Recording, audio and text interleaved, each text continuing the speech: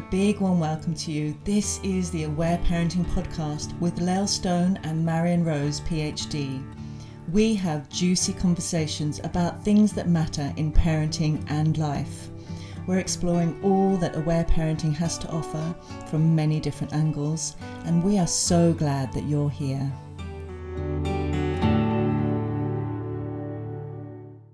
Hello and a big warm welcome to you. My name's Marion Rose. And I'm Aletha Stone. And today we have a very, very special episode. Very, very special guest, the most special guest. the founder of Aware Parenting, the Aware Parenting Institute, Aletha Solter, PhD. Welcome, Aletha. Thank you. Thank you. It's good to be on your podcast. We're so delighted that you're here. And in fact, I don't know why we didn't ask you sooner. We suddenly went, we could ask Aletha on. So thank you so much for being here. Today, before we share more about the topic, I'd love to introduce you more formally so people who perhaps newer to Aware Parenting really understand your amazing and long background that's so important and relevant to what we're talking about today. So Aletha, you are a Swiss-American developmental psychologist recognized internationally as an expert on attachment, trauma, and non-punitive discipline. So you studied with the Swiss psychologist Jean Piaget at the University of Geneva in Switzerland, and you got a master's degree in human biology. That was back in 1969. You then did your PhD in psychology from the University of California in 1975, and after that you taught psychology and conducted research as well. You have 2 adult children and 2 grandchildren, and you live in Southern California. Yum!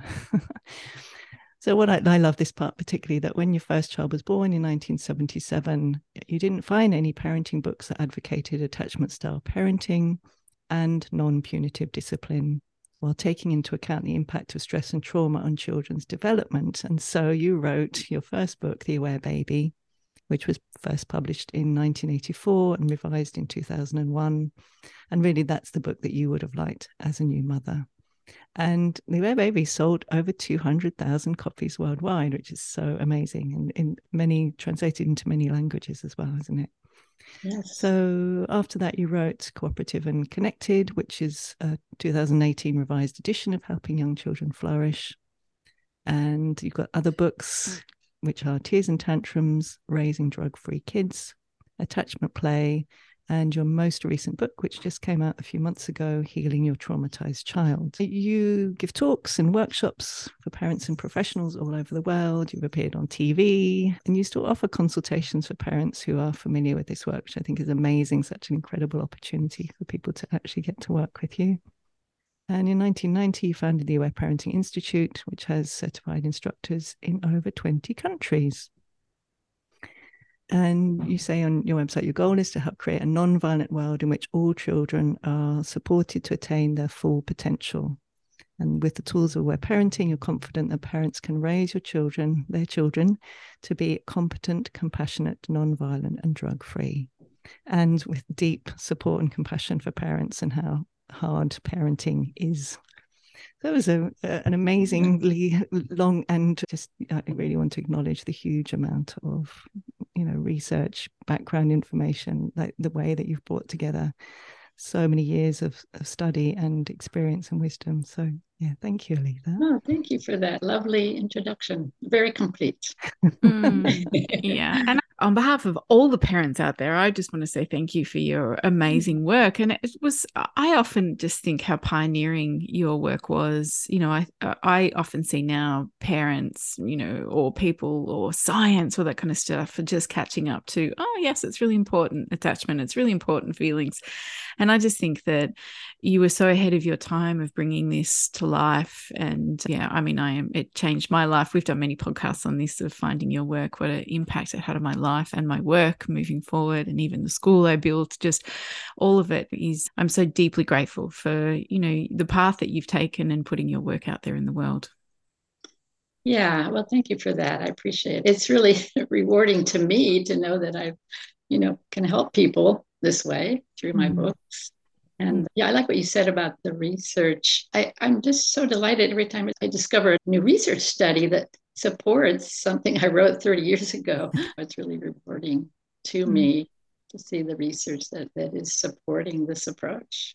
It must feel, I can imagine how rewarding that is, to have something that you know or that your own research, discovered, and then to see it backed up, I can imagine must feel pretty good. Yeah. And today we really wanted to delve a little bit into the developmental psychology, particularly around children, and how that looks through an aware parenting lens. And before we kind of move into some of that, there were some stories that you wanted to share, didn't you, Aletha, about some stuff that you've just that ties into this topic? Yeah, well, when I do consultations with parents, as Marianne mentioned, and I've just been realizing quite recently, actually, how much my information about child development, about different developmental stages, informs the kind of advice I give or the kind of support I can give to parents, and that parents find this very useful. So parents basically, they want to know, many parents who consult with me want to know if their child is normal. Okay. Is my child normal? Meaning, I don't really like that word, but I do use it in my books. What they mean is this behavior typical of this stage of development? Mm-hmm. Or is there some unhealed trauma? Or have I done something wrong? Or they just want to know how normal this behavior is. So I just had some recent clients, parents consulted with me about their 10-year-old son who had really strong separation anxiety. He didn't want to be away from his mother, and he didn't want to go to school. And so they were kind of wondering, is this kind of a normal stage? Do 10-year-old boys go through a stage of separation anxiety from their mother? And I said, well, no. I mean, it's not really typical. So then we explored sources of trauma, sources of stress, what was going on at school. So once we knew, they knew that it wasn't typical, it was helpful to look for the other causes. And the parents had gotten divorced, there'd been a traumatic incident at school. There were a number of things that we looked into. So, and then another example, a recent example, was parents of an 18-month-old child, boy, who had been adopted soon after birth, and he'd had alcohol in his blood when he was born. They suspected prenatal trauma. He was 18 months old. They had only been practicing aware parenting for a few months, and he was showing signs of opposition, negativism, independence, assertiveness, saying no, these wonderful things that month-old children typically do. And they wanted to know, is this normal? Have I done something wrong? Is it because he was adopted? Is it because he had alcohol in his blood?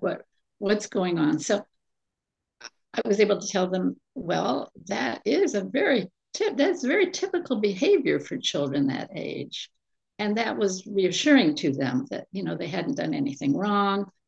It wasn't caused by the adoption, although it could have been partly, so we explored the different reasons, but I reassured them that, this may have nothing to do with the fact that your child is adopted.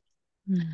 So I think parents of children who had, were adopted or who've had early trauma, they've had a medical procedure or something as a baby, the tendency is to assume that everything is caused by that early trauma, whereas that may not always be the case. Mm. So that's basically the two examples I wanted to share to kind of start off our discussion. I think that is so helpful because I find, and I'm sure Marion, you experience this too, often working with clients, that is the question, is this normal? What's wrong with my child? Mm-hmm. And then when you do a bit of investigation, you can begin to see it's very normal for a 3-year-old to want to do it their way. It's very normal for, a tween or teenager to look for some more independence and not want to share as much, perhaps, that there might be some things going on for them. I think it is so helpful to get that information to understand, exactly as we're going to talk about those developmental stages, because then it can actually allow us kind of to tune into more about what might be happening for that child and how we can support what is going on for them. So I think information, as we always say, is so vital in helping us understand our children and how we can respond to them. Yes. Yeah, and not having expectations that are developmentally inappropriate, Mm. that are too high, to really having realistic expectations for what our children can do or can learn at certain stages. Mm. Yeah, so helpful, isn't it? So today we thought we'd go through two particular things. So the first is the myths about typical behaviors at different ages that aware parenting helps to dispel. And secondly, we thought we'd talk about really offering accurate information about developmental stages that really helps parents who are implementing aware parenting in each of the three aspects. So the attachment style parenting and non-punitive discipline, and really understanding and supporting healing from stress and trauma. So shall we start with the myths? Mm. Yeah, well, there's lots of myths, aren't there? There are so many myths, aren't there? Misinformation about stages of development, like it's normal for toddlers to hit and bite. There's so many books that say, oh, that's just normal. They'll grow out of it. That's what all toddlers do. Well, it isn't normal in the sense of being, I do, the word normal, it's hard to get away from it, isn't it? But if a child is hitting and biting other children, there's something going on. There's some stress or unhealed trauma. And children who are raised with aware parenting from birth, they don't typically do these things. They don't hit or bite other children. Yes, and if they do, it's really clear. We talk about flag for feelings. It's a really clear sign, isn't it? There are some accumulated feelings. There is some stress and trauma in the body that's causing that behavior. That then parents can move in to support the release and healing of that, which is very different, isn't it? From they'll get over it. It's common, isn't it? It is common for toddlers to hit and bite because by that age, if parents haven't understood about aware parenting, for there to be a lot of accumulated feelings by that age. Right. Yeah. I shouldn't really say if we raise children with aware parenting, they will never hit or bite. That's a bit incorrect, but no, they do sometimes. But we know what to do about it, don't we? Which makes all the difference, doesn't it? Yeah. What are some of the other myths that you've heard over the years that stand out for you? Well, about teenagers, it's really not normal for teenagers to rebel. When we raise children without punishments, they really have nothing to rebel against. And there's the word individuation. It's normal for them and appropriate for them to individuate and become their own person and become more independent and maybe not want to always spend every weekend with their family anymore, with their parents. That's normal. But to rebel, that is the result of punitive discipline, usually, or some kind of unhealed trauma. And often the advice that's given out there a lot of the time, because I have worked quite a bit with teenagers, is, well, you just have to come down harder on them, or you have to find out what their currency is to take something away to get them to behave. And again, it kind of misses the whole foundation of the why behind a child is acting the way they are. And yeah, I agree with you. I've always felt deeply passionate about teenagers and wanted to create a whole new story out there that says teenagers are amazing and raising teens can be so brilliant and so beautiful. But there is that bit of a myth out there that, oh God, wait till you get to the teenage years. They're really full on and it's going to be intense. But I agree with you, with my own kids, and that being able to be deeply connected to them, and especially not using punitive discipline, really does give you the opportunity to be with your kids, allow them to individuate, as you say, without the need to control what's going on for them. And they're so often more forthcoming in sharing where they're at, what's going on, and not needing to, act out in other ways. Yeah, absolutely. I kept waiting for my children to rebel. Yeah. People told me, "Oh, just wait till they're teenagers. You'll see." Yeah. It never happened. Yeah. It never happened. Yeah. I love what you said, Lael, as well about that common perception, isn't it? I think about teenagers and toddlers, both of what we've talked about, isn't it? In the common perception, actually, of children in this culture is that they're not very enjoyable and they're kind of annoying. And what I love about aware parenting is it really does give a completely different understanding of the true nature of children. And actually, when children are brought up in these ways, yes, they will have times where they'll do things that we might find challenging, but on the whole, they're just really enjoyable to be around, aren't they? And like family life becomes, on the whole, yes, there are stresses and so on, but it just becomes an enjoyable experience. So I really want to acknowledge, Aletha, the power of aware parenting that's, for me, completely transformed my understanding of what children are, and really that completely, I would say globally, that myth that children are kind of annoying, right? And they're wonderful beings, aren't they? Wonderful beings.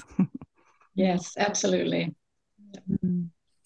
So is there any other myths that you want to bring up before we move on to some developmental stuff? Is there anything that you've heard a lot of or that you see? Well, there's we talk about sleep regressions. That's a term I was a bit surprised when I first started reading about this, because, there's no typical developmental age, like 4 months or 6 months, whenever it's supposed to happen, this hypothetical sleep regression. It just has to do with if babies start waking up more often, there's reasons for it. Either they're on a growth spurt or they're accumulated stress, which is making it difficult for them to relax. Which makes so much sense when you think about a newborn who perhaps is just in that beautiful little cocoon, and then 3 or 4 months later they're more in the world and there's more interaction and there's, they're bigger, and it would make a lot of sense that there's more to feel, or there's more to let go of, or there's more to release. If we look at it, instead of at 4 months there's a regression, we can see it as, of course there's more of them being in the world now, and that can add to stresses that they may carry. Yeah, I mean, having parents who consult with me, maybe their baby sleeps quite well until 6 months, or they don't start having sleep problems till they're 12 months old or something. I mean, there's no single age where this happens.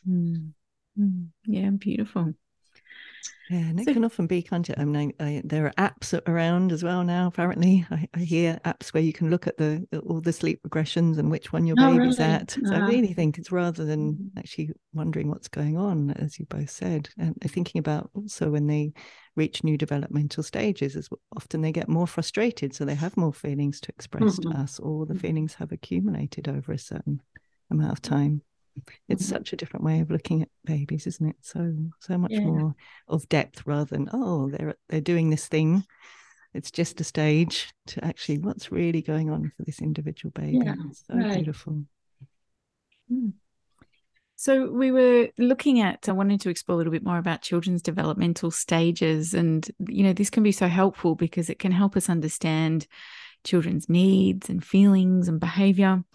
And so, with, I guess, those beautiful 3 aspects of aware parenting, that attachment style parenting, non-punitive discipline, and preventing healing and trauma, can we take a look a little bit around that first one, around attachment needs or styles developmentally? What would you like to share around that, Aletha? Well, basically the importance of the first year, creating that secure attachment during the first year is such an important developmental stage for attachment. And also the normal, I'm using that word again, the normal stage of separation anxiety, it peaks around 12 months. It can start as early as 6 months and starts to decline after 18 months. And this is a typical normal stage of development. It doesn't mean the parents have done anything wrong. In fact, it's a good sign. If a 12-month-old doesn't want to be separated from the parent, that's a sign of healthy attachment. So that's helpful to parents to know that. And that's when peekaboo, incidentally, is most effective, is during the stage of most intense separation anxiety, which is 6 to 18 months. So, and then this whole idea of spoiling, that's another myth, of course. You can't spoil a baby, but babies can be very demanding between about 3 months and until they crawl, whenever that is, around 9 months maybe.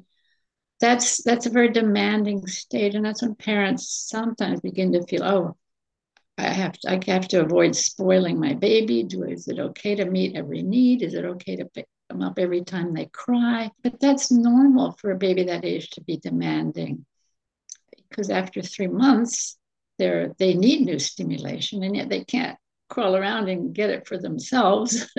And so they really welcome being in arms, being brought, big part of our life, and picked up whenever they want to be. So the concept of spoiling. Now, if an 8-year-old were that demanding, we might start to look for other causes, constantly wanting attention. It's normal at 8 months, but not at 8 years. There might be something else going on, right?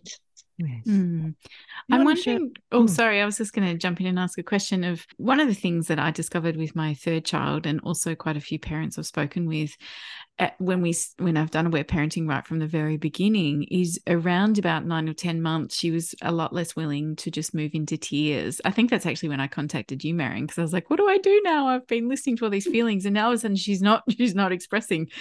And many clients over the years have said similar things. There's been around about between 10 to kind of 14, 16 months, there's this movement around not so easily moving into the feelings and the tears. Do you have anything to share about that, Aletha?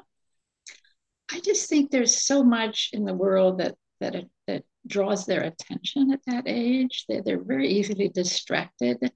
They're just so eager to go out and explore that some children just are busy all day at that age, 12 months or so, just busy learning and exploring. That they kind of save it up for when it's dark and there's nothing exciting happen. Then they say, okay, maybe I can start releasing emotions now.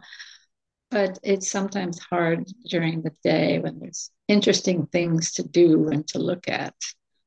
But that's how I would explain that. Yeah, thank you. Should we move on to non-punitive discipline, elements of that from a developmental perspective? Yeah, I think this is such a beautiful piece. I think what we're going to talk about here, because what I see a lot in the mainstream in my work is so much about that still belief that children should be taught a lesson, that we need to punish children in order to teach them. It's such a big paradigm shift for a lot of parents, understanding the power of non-punitive discipline. And I mean, for me, I think it's one of the most beautiful, powerful tools we can have as parents, when we're always looking behind what's going on to support our children with whatever's happening. I think this is just such a huge paradigm shift for a lot of people, though, and it'd be really great to just hear more from you, Aletha, around how that looks developmentally. Yeah, well, I think it's really helpful for parents to know what to expect. As I mentioned before, for example, like a 15-month-old child really is not capable of understanding the concept of a rule. It's not a question of memory, not remembering. It's a question of really not getting it. Okay, what applies today also applies tomorrow and the next day and next week. They don't have the mental ability to understand what's a rule, like no drawing on the walls, for example. And when my son drew on the walls at age 2.5 or so, the first time it happened, I was quite appalled, because I assumed that he should know better, which of course is, why would he know better? But I realized that he was old enough to understand the concept of a rule. So I just explained, we don't draw on the walls. We want to keep them clean. And, I need to clean it up. And he even wanted to help clean it up. He thought that was fun. And I made sure he always had a stack of paper, and he never did it again. But that wouldn't have worked with a 15-month-old, or maybe not even with an 18-month-old. So I think it's helpful for parents to understand that concept of a rule starting around age 2. And the other important developmental stage for issues of discipline, what happens around age 7 or 8. Until that age, children can't really understand another person's point of view. For example, a 4-year-old they'll stand between you and the TV. If you're watching TV, they'll get them stand in front of it and look at the TV up close maybe. And you say, I can't see when you're standing in front of it. And the 4-year-old might be very surprised, because they can see it. Why can't you see it? It's hard for them to put themselves into your position. And it's the same, a 2-year-old might take a toy off of a shelf, but they also might take the toy out of another child's hands. They don't understand that that child might be upset about that. Okay. It doesn't mean they don't have empathy. It's more of a cognitive understanding is what can cause someone else to be upset. So in that sense, children are fairly what Jean Piaget called egocentric. He called it egocentric, not because they're selfish, but because they just don't get it, how other people might be experiencing the world. Things like they might yell, "I hate you," while having a temper tantrum. It might not even occur to them that you would take it personally, or that you might feel hurt by that, or they might yell it to another child. And they're just expressing their momentary feelings of anger and frustration. And this is typical of children between the ages, up to the age of 7 or 8, they don't automatically think about how their behavior might affect someone else. Gosh, that's so helpful to hear that, because I think that it's a huge thing for a lot of parents, where they can easily go into the, why are you doing that? Or why are you being naughty? Or why can't you be good? And it's so helpful to have that information just around how, where they're at in their development.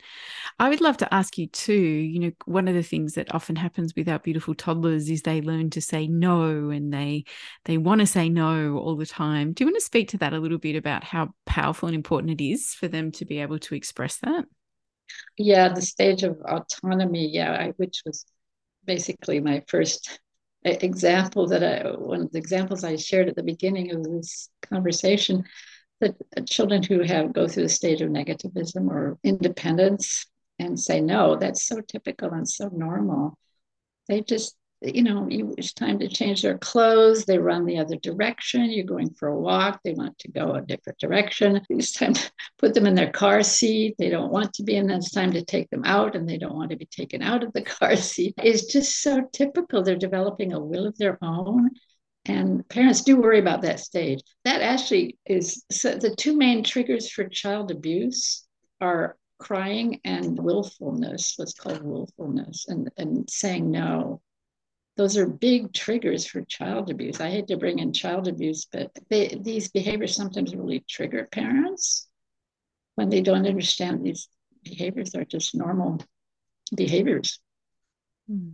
So just to clarify, you're saying it can bring up the triggers in the parent around what may have happened to them by their children not doing what you want them to do, or by having the no and those kind of things. Yes. Right. Yeah.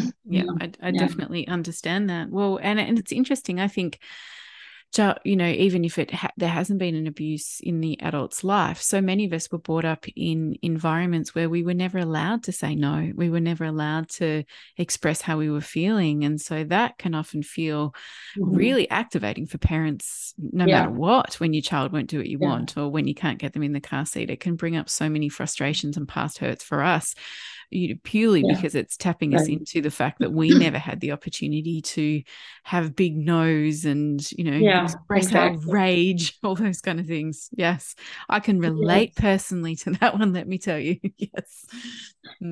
Oh, yes. Yeah, we get triggered by these things.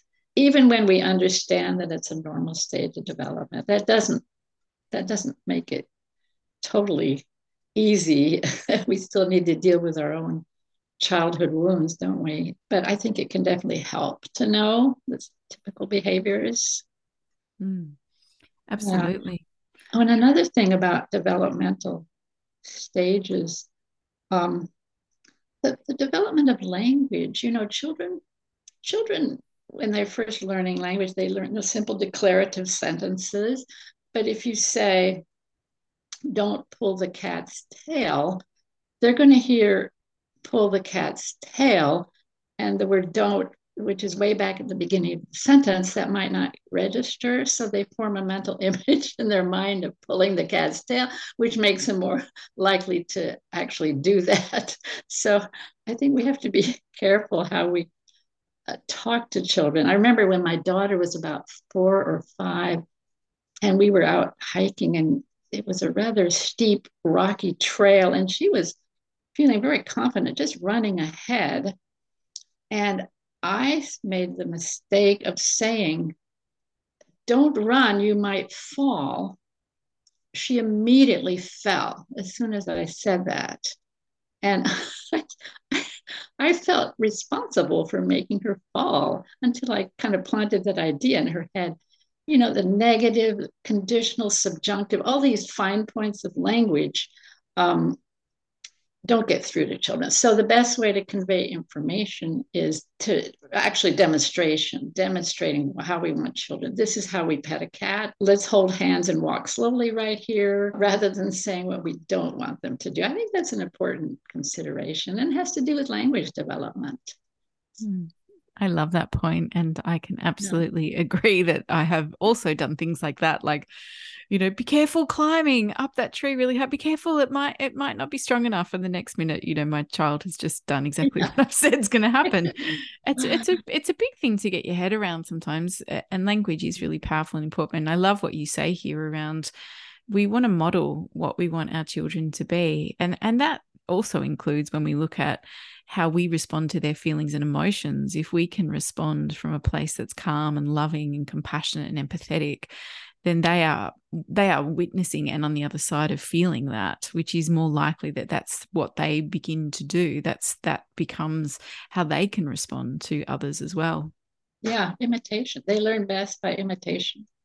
They imitate us. They see how we say. We don't need to tell them to say please and thank you. We just need to model that behavior, and they will eventually imitate us. So, you know, just modeling how we want them to behave is pretty important during those early childhood years.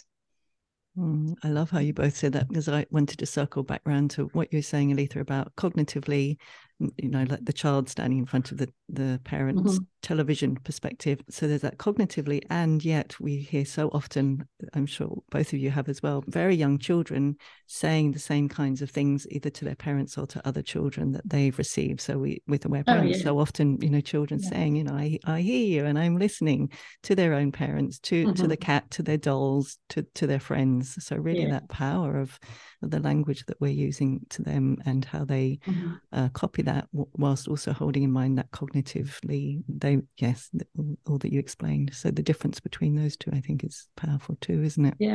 Yeah. And one way they do reach this stage of development where they understand other people's point of view is when we give I messages. We say how we're feeling, and it's partly maturation of the nervous system, and it's partly just getting a lot of input from other people, how their behavior affects other people. So we definitely help them by giving them feedback. You know, I hate crumbs in the bed. You know, that's something we might want to let our children know. That's an I message. And so they will start to understand our point of view about that. Which is so powerful, isn't it? Where parenting is so different to more, you know, permissive parenting. This isn't about ignoring our needs or not expressing our own feelings, but we're expressing them in ways that are, again, developmentally apt. We're not giving responsibility for our feelings and needs to them, but we're communicating them clearly. Shall we move on to talking a little bit about the powerful work around trauma and healing, which, you know, I just think is just one of the most magnificent parts of your work. All of your work's magnificent, but that is such a game changer, I think. Would you like to share a little bit, Aletha, about, you know, how that may look, you know, around what is normal development fears as opposed to stuff that they've experienced in their lives? Would you like to share some more insights around that? Yeah, well, I felt when I wrote my newest book, Healing Your Traumatized Child, I actually included a whole section on developmental stages, because I find it's very important for not only understanding how children react to trauma, but how we can help them recover. So there's how to distinguish normal behavior from behavior caused by trauma. So I think, for example, fears.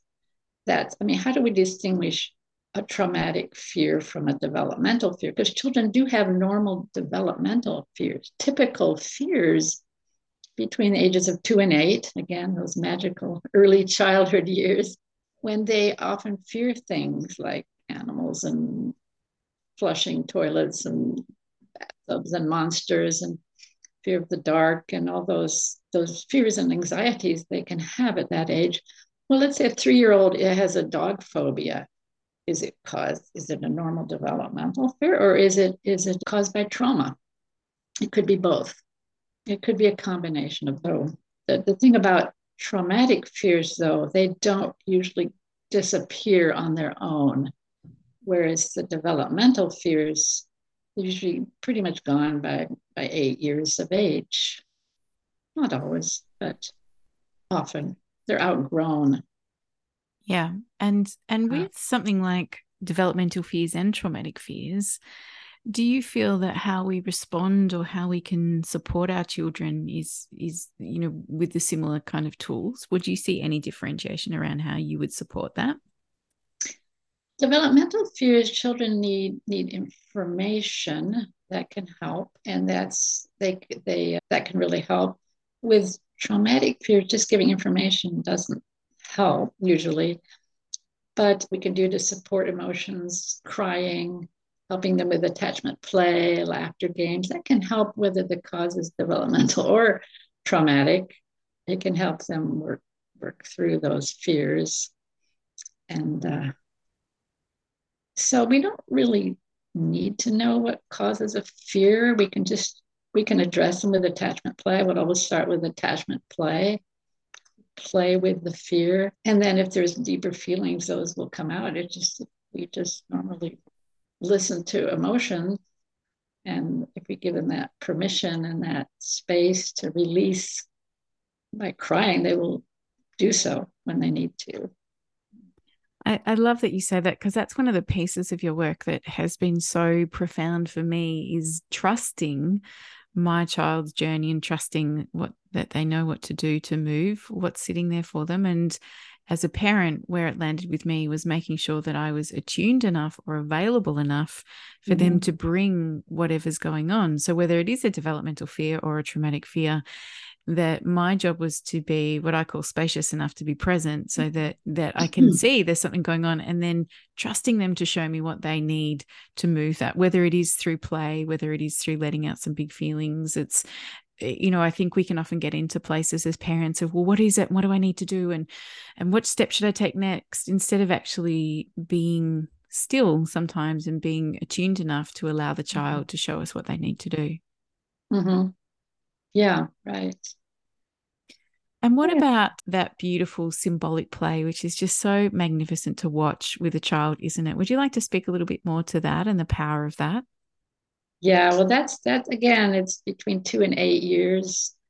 Around 2 years, we can start using symbolic play to help children heal from specific traumatic event like a bee sting or an accident or something like that, a very specific incident. So that's so useful starting around age 2. And then as children get older, and that's what they begin to incorporate themes of trauma into their play themselves too. And we can look for that and help support them with that, with the non-directive play, just paying attention to them. They will incorporate those trauma themes into their play.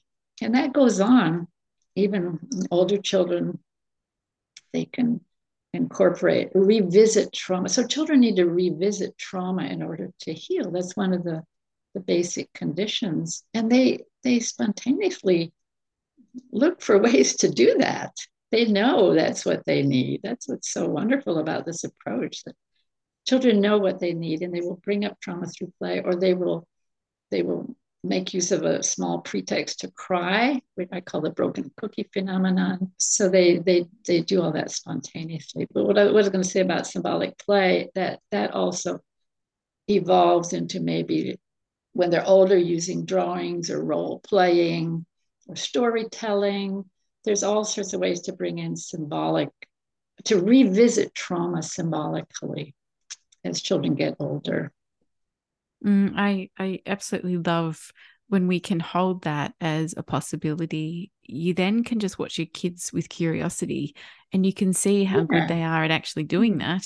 I mean, I have many, many stories from my children over the years using that. I mean, particularly one that stands out for me is my daughter broke her arm was the third time she'd broken her arm, and there had to be a lot of x-rays. And even though I'd listened to lots and lots of feelings, the day after she got her cast off, she wanted to play the x-ray game, and she set up this whole beautiful x-ray game in the lounge room with the clothes horse.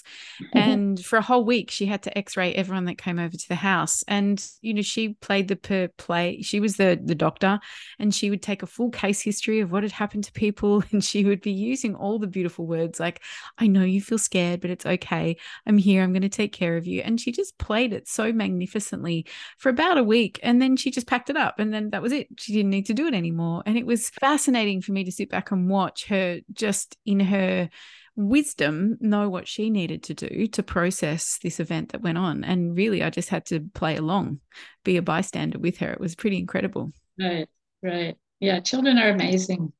They know what they need, don't they? They know what they need to heal. Yeah. And the other aspect of development that is very important when we're thinking about trauma is that children go through a stage of feeling that maybe they caused things that they didn't. And this ties in with the stage of egocentrism that Piaget talks about. They might think that they caused their parents' divorce because they were acting, not cooperative enough. Or they might think they caused their mother's miscarriage because they were too loud, made too much noise. They get all these misconceptions about cause and effect, and they overestimate their own, behaviors as possibly causing these things. So this can lead to guilt and shame and sorts of problems if we don't help them understand, oh, this was not your fault. I think a very useful thing to say to a child for any trauma, this was not your fault. This was not your fault. Okay. Yeah. It's another thing that aware parenting talks about so much, isn't it? About us also really taking responsibility for our needs and feelings and our behaviors. And I think it's so central to this piece as well, that we're really deliberately and specifically doing that so that children really don't take on that responsibility. Yes. And I think even such simple things of modeling, as we were talking about before, of just saying things like, I am feeling angry at the moment, and this is this is mine to own. And I'm feeling frustrated, and these are mummy's feelings. And even from when our children are very little, just being able to own our experiences and our stories makes such a difference in that narrative that children can take on board. Yeah. To make it clear, this is me. It has nothing to do with you. This is my childhood coming up. This is nothing. It's not your fault. You didn't cause my anger. My anger comes from my own stress, and they can understand that. Even very young children can sort of understand that. And I think it sets up such a beautiful imprint or modeling in the child to be responsible for their own feelings as well, if that's what's modeled to them, because I'm sure you've seen that over all your years of work, that so often as a child we can take on board our parents' stories, and then we feel like we need to be good all the time, or exactly as you're talking about here, we believe it's our fault for things going on. And when we can be modeled a parent who owns their stuff, then that is what the child goes, oh, that's what you grow up to do. You own your own stuff. You don't project it onto others. It creates a whole different paradigm, doesn't it, around our connection to feelings and emotions. Yeah, I love that. You said that. Yes. Is there anything else that you would love to speak about, Aletha, just around, with all your years of experience, and again, this beautiful body of work that you created around, any advice for parents or anything, as maybe they're starting their journey of been doing aware parenting for a while, that you have seen can impact the story and understanding about these developmental phases? Well, parents don't have to be experts on child development. We soon become experts as our children grow, but we don't have to start off that way. I think it is important, though, to understand the basic stages of development, like the ones we've been talking about, which is, I have included much of that information in my books. It can help. and to know, just have realistic expectations. We don't want to underestimate our children either. I mean, if a child, sometimes they need a little nudge to go out into the world and do things. And another part of this whole picture is we also need to take a child's temperament into account. I mean, what might be typical behavior for one child might look very different for a child who's highly sensitive, for example. So that really can help parents too. Everything's more intense for highly sensitive children, and everything's more overwhelming and overstimulating, and they often have more fears, and the fears last longer, and that's normal for them. So one child's normal behavior might be very different from another child's normal behavior. I mean, they all go through the same stages in the same order, but the actual ages might be different depending on the child's temperament. I think that's important to understand too. I mean, a child who's reluctant to sleep alone, that's going to happen much later in a highly sensitive child than in a less sensitive child. I remember, Aletha, when you came to stay with us, do you remember when Lana was 2? I think she was 2, and you introduced the whole concept of highly sensitive, the work of Elaine Aron originally, and it just transformed everything for me, because I absolutely did have that thing before of like, why are all the other children doing all these things and she wasn't willing to? So it's so relevant for what you're sharing today. You know, it's the more we understand, you know, what's actually, you know, what's the real cause of a child's behavior, we can drop all that judgment and expectation and fear and just really meet the child where they're at. So I'm really grateful to you that you introduced that. Transformed my life. Oh, I'm so happy to hear that. Yeah, it made a difference for me too, because my daughter especially is very highly sensitive, and it really helped me understand her better, and not to, you know, when she was young, and we'd go to 3 different stores and about to go to a 4th one, she started to screaming, say, no, no, no. I came to realize she was just overstimulated. You know, it wasn't that she was just being stubborn. She knew she couldn't handle anymore that day. And I think it is helpful. So that I think a good percentage of the parents who consult with me, it's often a highly sensitive child who has had some early trauma. And those, I think, are parents who really have a lot of questions and wonder, is my child normal? Or what can I do? Have I done something wrong? Is my child going to grow up to suffer from serious anxiety disorder as an adult? That's a big concern of parents. And then I try to explain, we kind of figure out what's temperament, what's trauma, how does each of those contribute to the child's behavior, and that can be so reassuring for parents. No, you haven't done anything wrong. This is your child. This is your child with a highly sensitive temperament reacting to some trauma.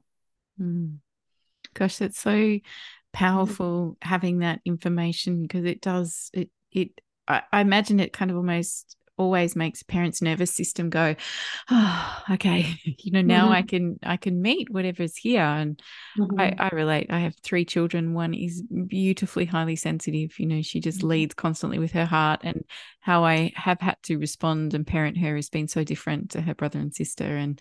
And it's what a gift it's been to give me more understanding and compassion for how that can look in the world. So it is, you know, information is so powerful, isn't it? You know, I think these really can impact us as adults, really with the view or the lens that we look through when we look at our beautiful children in understanding this information.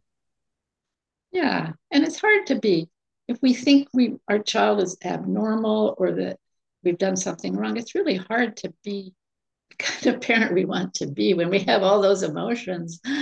Oh my gosh, I've got to make my child normal now. How do I do that? You know, that's not really helpful. I love that. That's so beautiful.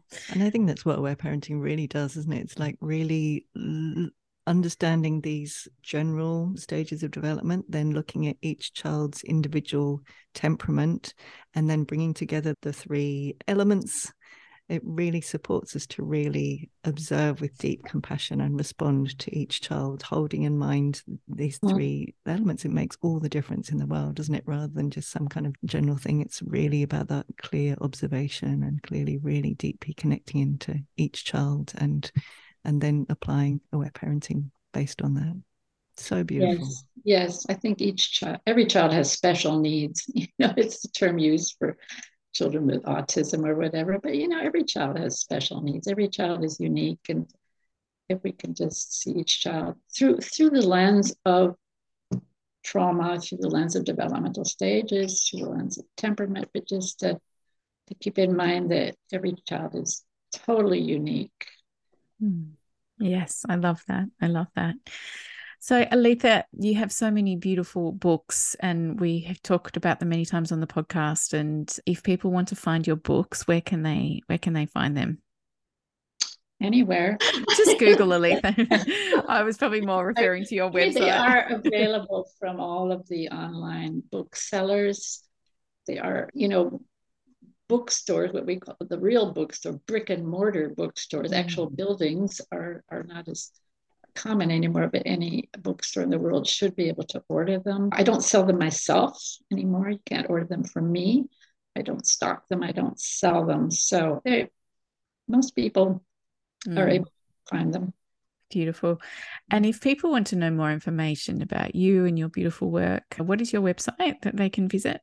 Awareparenting.com. All one word. Beautiful. Aware parenting. And there's some amazing articles on there that you've written, and there's also lists to aware parenting instructors all over the world. If people want more support or want sessions, you can find that through your website as well. It's a beautiful resource to read more and get more information. There's some amazing writing that you have on there. Yeah, there's lots of articles, and the introduction to each of my books is on there too. So brilliant.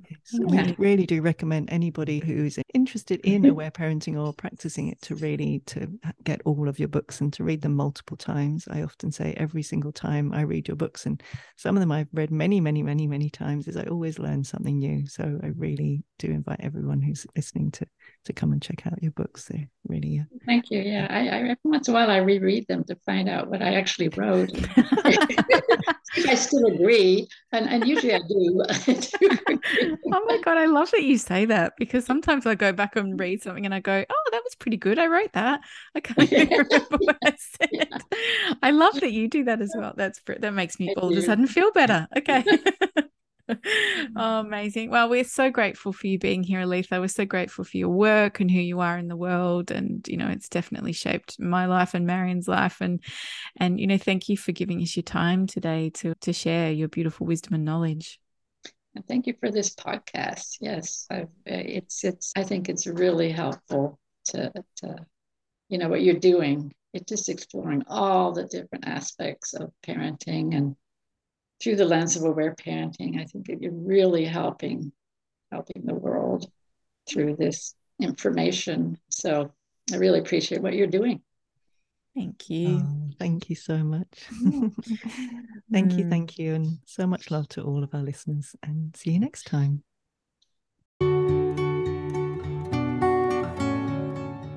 Thanks for joining us on the Aware Parenting journey. Please follow us on Facebook and Instagram at the Aware Parenting Podcast. You can find more about Lael at www.laelstone.com.au or find Marion at www.marionrose.net. We wish you much compassion and grace on your parenting journey.